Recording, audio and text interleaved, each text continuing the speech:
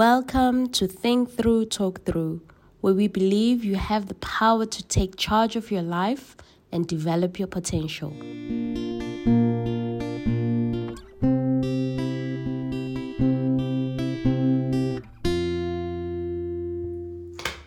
Right, this is Vera. And this is Kanye. Today we're going to be talking about funerals. During the pandemic. Yeah. Mm-hmm. The president told us not to go, basically. Yes.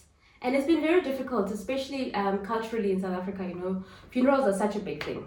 And there's a way to do it. There's a process that you follow. And basically with COVID, the whole process has just been like, not even like 10%, the whole process was like just killed just like that, And so that's been very difficult for everybody. So all the spending time together and grieving together and actually supporting each other emotionally has just been cut off. Yeah, in your culture, in your family, how do you guys process death leading up to the funeral? What do you guys do? To be honest, the only death in my family was my grandparents so far. That's the closest. And that was such a long time ago, and my grandparents were in a different country. Oh, wow. So we were really left to our own devices. Friends of yours who have gone through it that you maybe have walked alongside? Sure. Or you've heard?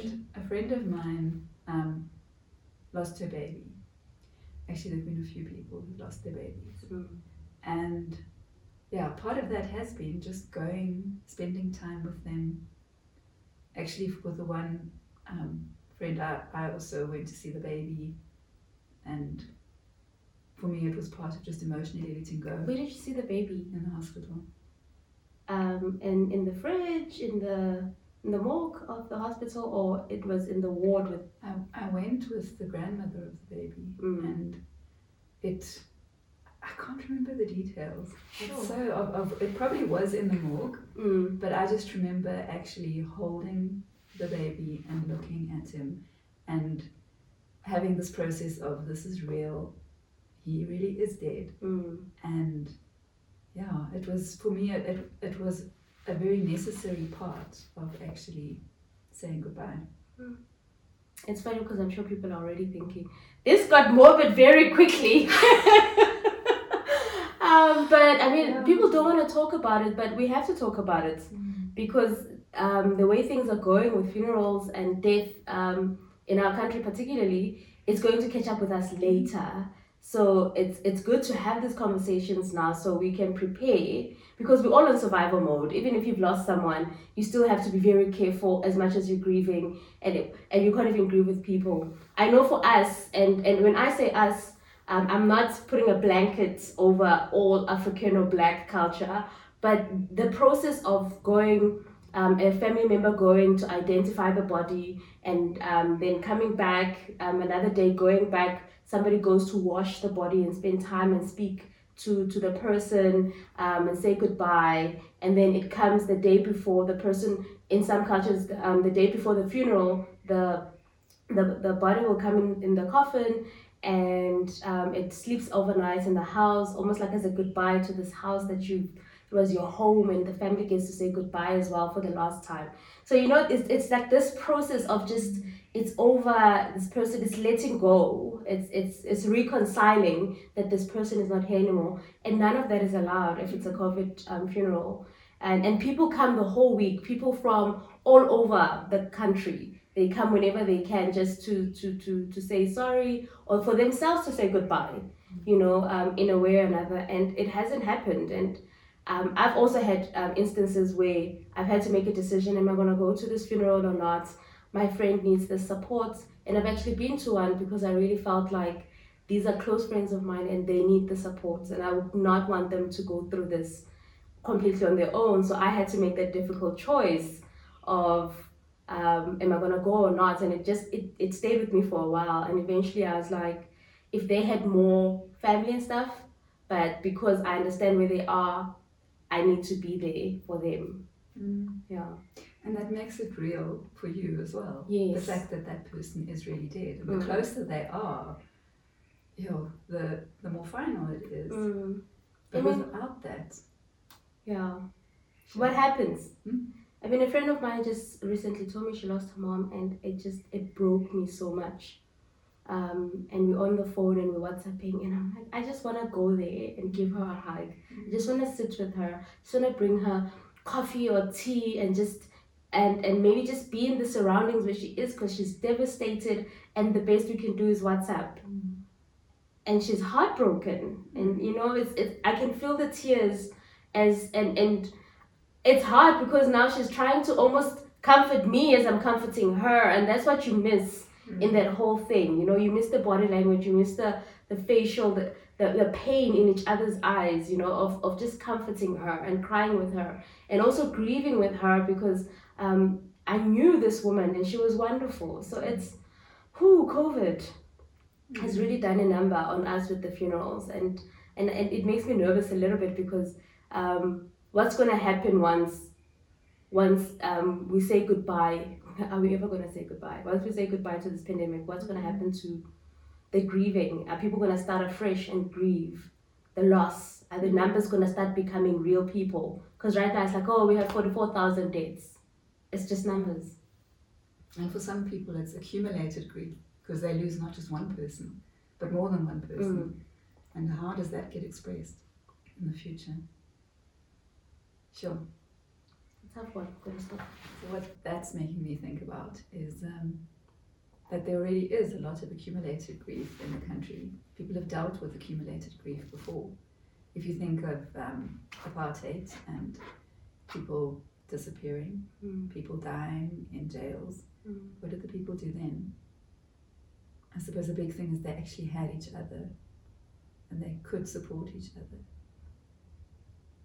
And there's a lot about the experiential thing of touching each other and hugging each other. And what can we do now to try and mimic that? Yeah. Wiping each other's tears off, literally. How can we do that? On WhatsApp, you know? How do you do that on WhatsApp? And it's our new reality, you know? So we need to find a way. So this is going to sound a bit bizarre. Okay. But maybe it's worth a try. Okay, hit me. Hit me. So thinking back to that conversation that you had with your friend, what could it have been possible for you to say to your friend, can you go and get a cuddly blanket and wrap it around yourself right now? And while we continue this conversation, imagine that my arms are around you, holding you, the way that the blanket is surrounding you. Yeah. I think that's a good suggestion, especially if someone is inconsolable, you know, and you're just trying to talk them through the process. So I like that. Just wrap yourself and just, you know, and just cuddle in a way, and then talking to the person. I like that idea. Any other ideas? I was just thinking about the power of silence, of being silent together. And if somebody is crying, sometimes you just hug them and you're just there and you don't have to talk.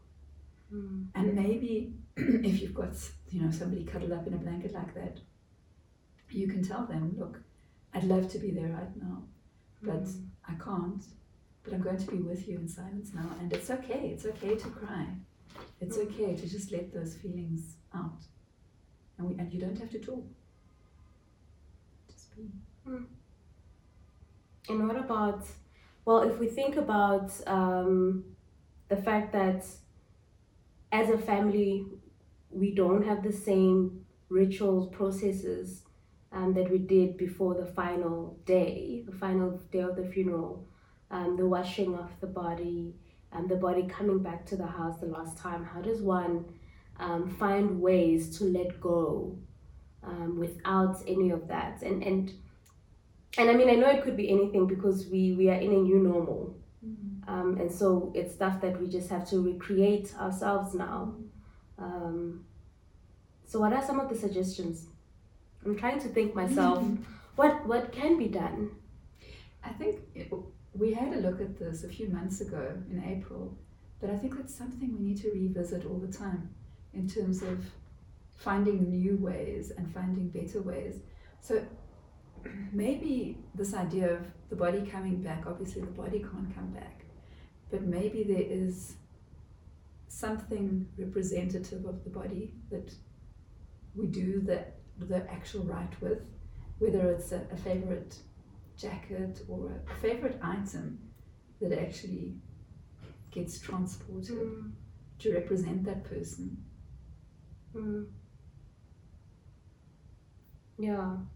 And even just coming together as a family and just saying, hey, let's just talk about this person. They can't be in the house with us on the night before, so let's just bring them in spirit, and talk about their favorite things. What would they be saying under normal circumstances, and just being in the joy of that person and what brought them joy, as a family. And sharing memories, sharing experiences that we've had with them that are meaningful. What does the conversation usually go like on those evenings when we come together? There's a lot of singing. There's a lot of singing and a lot of praying. There's not a lot of, it's not a memorial service. There's a lot of scripture being read, praying, lots of praying and lots of singing, and just rejoicing. Usually it would be like sometimes an overnight vigil where people just stay up singing, dancing while other people are cooking for the day. So it's there's lots of things happening at the same time. But now it's just the immediate family. You can't even have other people coming in to sleep over and stuff. So that it would definitely have a different feel of intimacy. And it's sometimes it's awkward to have just me, dad, brother singing. That's why I'm saying it has to be completely different and new. We can play some music, and it might not be as long, but just to take that moment and take it in and breathe it in with that person, whilst before they go, to their last resting place, and just they're still here now. Let's just celebrate one last time with them. I think we can really explore something new. It may seem weird at first. Yeah, this is what we're doing now. Just like, let's get out of and just like put it out there. Maybe we don't have to have the answers now. And just put it out there and say, let's start thinking about that as a people. How do we do this? And we could have a part 2 once people have gotten back to us and we've had more ideas. That would be great. Yeah. So people give us some ideas. People can give us some ideas. So the top of my head, I have an idea of, WhatsApp groups can go up to 8 people. What happens if you sing together on a WhatsApp group call? WhatsApp group calls can go up to 8 people. That's a great idea.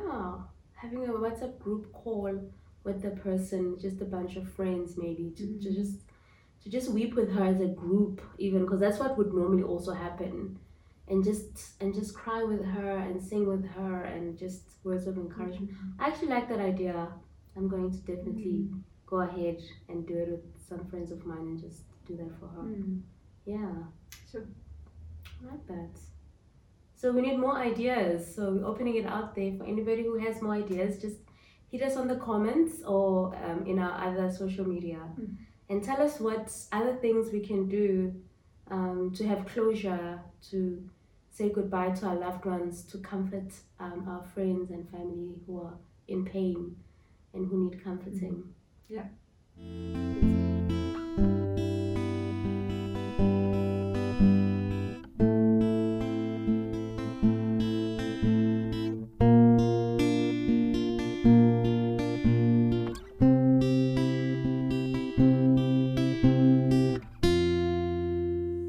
You have been listening to Think Through, Talk Through. We would love to hear some of your life stories where you have taken control in challenging situations or developed your potential despite difficult circumstances. Please share them with us on Instagram, Facebook, or in a private message. You can find the links below.